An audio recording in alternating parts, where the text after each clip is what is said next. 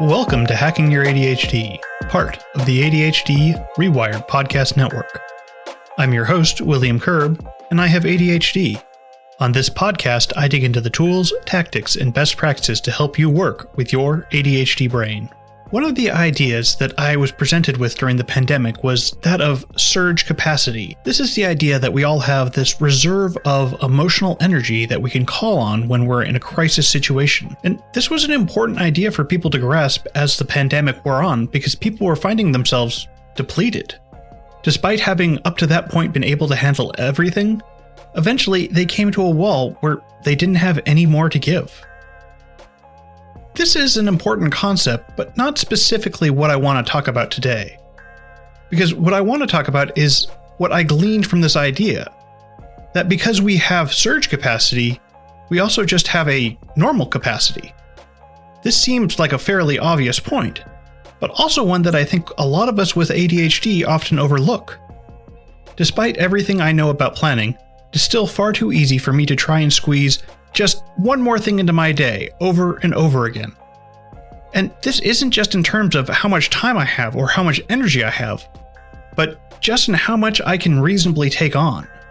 In today's episode, we're going to be exploring this idea of capacity and how it can impact our ability to get anything done. We'll also be looking at what we can do on these low capacity days and how we can actually use them to help ourselves recover. If you'd like to follow along on the show notes page, you can find that at hackingYourADHD.com/low capacity. All right, keep on listening to find out just how much energy we have in the tank.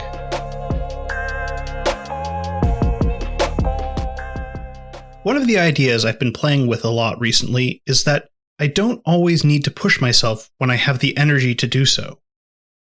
For many of us with ADHD, we find that we have days when we're off and not getting much done, and then we have those days where our brain is clicking and it feels like we can do anything. It's on days like those that I tend to really push, because it feels like if I give up that momentum, I'm wasting it, because I don't know when I'm going to have a day like that again. And I certainly know tomorrow isn't going to be like that, because I tend to crash after having those super productive days.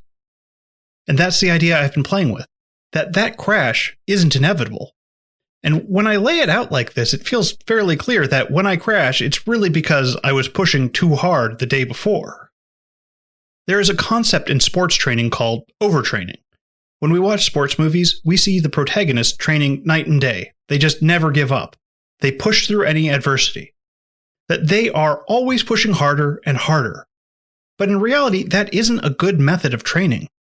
In reality, that leads to overtraining, which is a syndrome that occurs when you don't give yourself the adequate amount of time to recover. It can create fatigue, lower performance levels, and increase your chance for injury. In short, it hurts your progress. So there are two stages of overtraining. The first is overreaching. This is where you're experiencing muscle soreness, and this is beyond what you typically expect between your workouts. It happens when you've been training too hard for too many days in a row, and can lead you to just feeling run down. Then overtraining happens when you're experiencing the effects of overreaching, but you just keep pushing. And the importance of the difference is that with overreaching, you can come back from it fairly easily with just a little rest and recovery. However, with overtraining, you can hit a point where it will take you weeks or months of time off to properly recover. To me, this sounds like a physical version of burnout. And this is an idea that I've been playing with in conjunction with capacity, because I feel like this all plays out the same whether we're pushing ourselves physically or we're pushing ourselves mentally. While there is talk of the mind-body connection, that overcomplicates the matter because it's just one system. With this in mind, we have to think how hard we're pushing ourselves day to day. With ADHD, we often have to work harder to achieve the same results as neurotypicals. But then we don't turn around and then give ourselves a proportional amount of rest to how much harder we worked. In fact, because it was harder for us, we often choose to go to the path of believing that we deserve less rest. Because I had to psych myself up and I procrastinated on the task, I don't deserve to get as much credit. I mean, I wasn't doing any work when I was procrastinating. That's the same as resting, right? Or at least it feels like those around us are going to judge it to be that way. While we are procrastinating, we are not getting genuine rest. I know it can seem like it. I mean, we're often not doing anything when we're procrastinating. Except most of the time, when I'm actually procrastinating, I'm just doing anything but the task I'm supposed to be doing. Even if I'm just scrolling on my phone, I'm not creating real downtime for myself. More often than not, I find the procrastination more stressful than actually doing the task. It's just that sometimes I can't get myself to do the thing I'm supposed to be doing. That's executive dysfunction. And I want to be clear here that rest is important, but also it's important that we actually internalize this point. And I understand this is not easy with ADHD. We want to be doing things. Rest is about giving in to that rest. It's about being okay with letting ourselves recover. So let's try and let go of this idea that we can't take breaks because we've been procrastinating. Unfortunately, that procrastination didn't count for that downtime either. And regardless of how productive we've been through the rest of the day, be it a lot or a little, we're still going to need real downtime.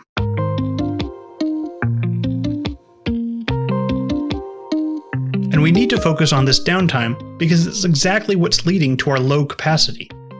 We're overtraining our brains because we're not giving ourselves even close to enough time for recovery. Part of what's been going on for everyone is what I talked about during the intro. We're all experiencing pandemic fatigue, and our surge capacity is wearing thin. As my friend from the ADHD Essentials podcast, Brendan Mahan, would say, we're all going through a global trauma event right now. And that fatigue we're feeling from it isn't something that we can just turn off because it's inconvenient. And here's where I want to dive a little into how capacity differs from energy, because often it can feel like we're talking about the same thing. This is a deep-seated mental fatigue that feels like it's constantly draining me, and it's lowering the bar of how high my energy can ever go. Because the reason I think it's important to differentiate low energy from low capacity is that low capacity is more like my ceiling. Low energy is where I might be at some point during the day, but with low capacity, it's about how much I can even take on for the entire day. Even on days where I'm feeling more energetic, I still find myself able to only accomplish so much, especially in regards to borrowing from tomorrow's capacity. I've been kind of thinking of it like an energy tank from a video game. There's only so much energy I can fill into those tanks, and I drain the tank over the course of the day, and then I refill it doing various activities. But let's also imagine that it's midway through the game, and to give some added challenge, the developer hit me with a magic spell that limits how much I can fill those tanks up. Or maybe how much energy gets stored into those tanks when I do some recharging. But really perhaps what's going on is I used to have a reserve tank, just an extra stash of energy that I could tap into whenever I was getting low. It's not normally what I ran on, but it was there and it helped out when I needed it. This is perhaps a good way to think about our surge capacity. When the pandemic started, we could tap in and use that extra capacity. But now that things have stretched on longer and longer, when I try and tap into my reserve tank, I keep finding that it's empty. That despite taking time off and trying to recharge, I haven't been able to refill that tank. At least as much as I'd like to. What's really happening is that I'm draining my reserves far more than I believe I am. Because while I am doing many of the things to help restore myself, the truth is that again, we're going through a global trauma event. There are constantly things draining my tank, and there are absolutely things that are going to accelerate that drain.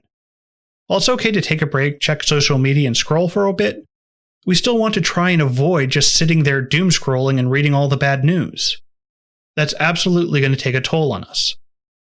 We also need to realize that our mental fatigue is not just mental. It turns out that it's also physical, emotional, and psychological. All our various energies are connected, and when we're low on one, it affects us everywhere else. When I'm feeling that mental fatigue, it isn't just hard for me to do mental tasks like writing. It's hard for me to make any decisions. It's hard for me to get off the couch. It's hard for me to process my emotions. And it's hard for me to even care about my goals. To make it worse, it feels like this feeling is never going to change. It feels like this is the new me forever. Of course, that isn't true. I can say that pretty easily right now because I'm not feeling that way. But yesterday, I couldn't imagine feeling like I do today.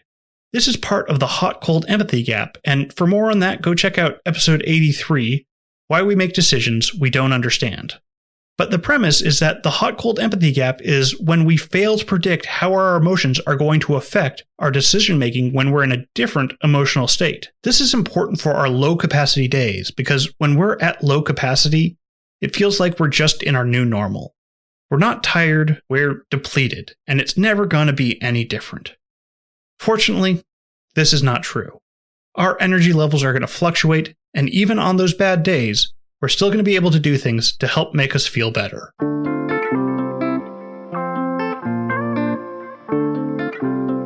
Dealing with our low-capacity days starts off with accepting the fact that we're going to have low-capacity days. Seems obvious, but for a long time my go-to was denying how I was feeling and trying to just push through. This led to a lot of guilt, as most of the time that didn't work that well, and I'd constantly find myself procrastinating throughout the day, trying to get work done, but unable to actually focus on anything. As we established earlier, all that procrastination isn't helping refuel me either. So instead, what I often try to do now, and I say try because this is still hard to always get myself to do, is to focus on doing things that are going to help me get ready for the next day. We have to accept reality. However, how we frame our mentality around that can help us cope as well. We don't have to write off the entire day because we're at low capacity, but it might mean whittling down our tasks for the day to just the most important things that we need to get done. This also means considering what we're going to be capable of that day. This is about meeting ourselves where we're at, then doing our best with what we can. We can embrace the idea of both and thinking. With ADHD, we can often find ourselves slipping into a binary thinking where things either are or they are not. But that doesn't have to be the case. We can say things like, I'm having a low-capacity day, and I'm going to do the dishes. Or perhaps, I am on top of things, and I am also the new hot mess, a spicy disaster. The point being that we don't have to look at our low-capacity days as a complete waste, and we really shouldn't view them as a waste at all. Often the low capacity comes from us pushing too hard for too long. So these are just days to help us get back on track to where we should be. We should use that both and thinking and say, I'm having a low capacity day and I deserve a break. And so we have this idea that we don't always have to push harder. We can also start doing the things that are going to make us feel better tomorrow. One of the most overlooked ways of recharging is doing creative things. Now, I want to be clear here. I'm not talking about creative work. What I'm talking about is just fun creative stuff that we're doing for the enjoyment of doing it. Most of the writing I do has a creative element to it, but I'm doing it for work, and that doesn't create the same kind of recharging energy. What we're looking for here is something that'll stretch our brains but won't stress us out. Think things like drawing, coloring, playing with Legos, writing a poem, making music, or maybe even doing a puzzle. You're doing that Wordle, right? But of course, I also like to try and get away from screens for this kind of creativity. Not because screens are bad per se, but more to that when I'm on that screen, I'm more likely to be drawn into some other app instead of what I intended to do. And these are just some examples of a few ideas. If none of them sound good to you, don't do them. I'm sure you can think of something that's a better fit for you. The only criteria really is it should be something that gets you to be creative, or at least works your brain, and that it isn't work-related. I think this is also a great place for us to use some accountability. I know, accountability for something fun? Oh, absolutely. We've already established that we're not doing enough of these things, so we need some sort of reinforcement system. Maybe you're just texting your bestie a doodle that you did on a post-it note every morning.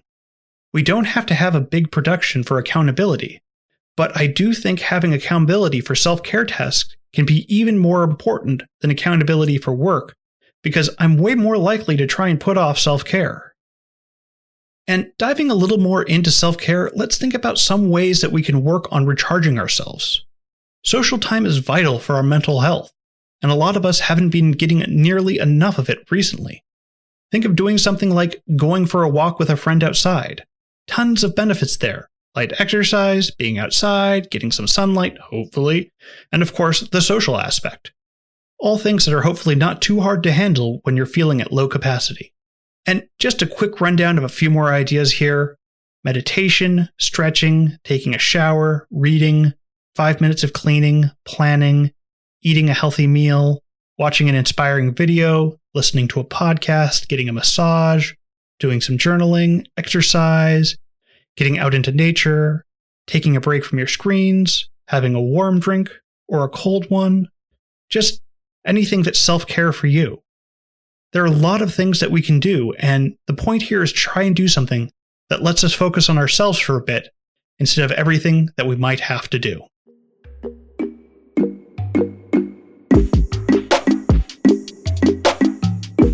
Thanks for sticking with me all the way to the end. Before you go though, let's do a quick rundown of today's top tips. 1. We can hit low capacity when we've been pushing too hard for too long. Our capacity differs from our energy levels in that we can think of it as our total amount of energy that we have for the day. Having a low capacity means that we're not recovering, and that when we do recover, we're only coming back to a low base rate of energy. 2. When we're at low capacity, we need to slow down and focus on the things that we can do. This means prioritizing and thinking about ways that we can apply both and thinking, where we accept reality and how we can function within it. 3. A great way to build back up our capacity is to create some accountability around our self-care tasks so that we actually follow through with those intentions. That's it. Thanks for listening. I'd love to hear what you thought of this episode. You can leave me a message over at hackingYourADHD.com/contact. You can also reach me on Twitter at hackingYourADHD, and I've also just launched a TikTok channel that you can find by searching for Hacking Your ADHD. If you'd like links or to read this episode's transcript, you can find those on the show notes page at hackingYourADHD.com. If you'd like to support the podcast, the best way is to share episodes with someone you think would get something out of it. Just click the share button on your podcast player and send your bestie the link with something like, "Hey, I loved this episode of Hacking Your ADHD. I'd bet you'd get a lot out of it too." Or you can support the show through my Patreon at hackingYourADHD.com/Patreon. Sign up for the $2, $5, $10, $25, or even $50 a month level and get some great perks like monthly bonus content or early access to upcoming episodes. That's hackingYourADHD.com/Patreon. And be sure to check out all the other podcasts on the ADHD Rewired Podcast Network. For interviews with fellow ADHDers and ADHD experts, check out Eric Tiver's show, ADHD Rewired. For those of you with kids, be sure to check out Brendan Mahan's show, ADHD Essentials. And even if you don't have kids, his show is still a great resource for ADHD management. If you're interested in exploring issues of race and diversity in ADHD, be sure to check out ADHD Diversified with MJ. For those of you late-diagnosed women, moms, and professionals, you can also check out the ADHD-Friendly Lifestyle with Moira Mabin. I also do a live Q&A with all the hosts of the ADHD Rewired Podcast Network on the second Tuesday of the month at 10:30 a.m. Pacific. If you'd like to sign up, just go to ADHDrewired.com/events. And now for your moment of dad. Why did the umbrella take a day off? Because it was feeling under the weather.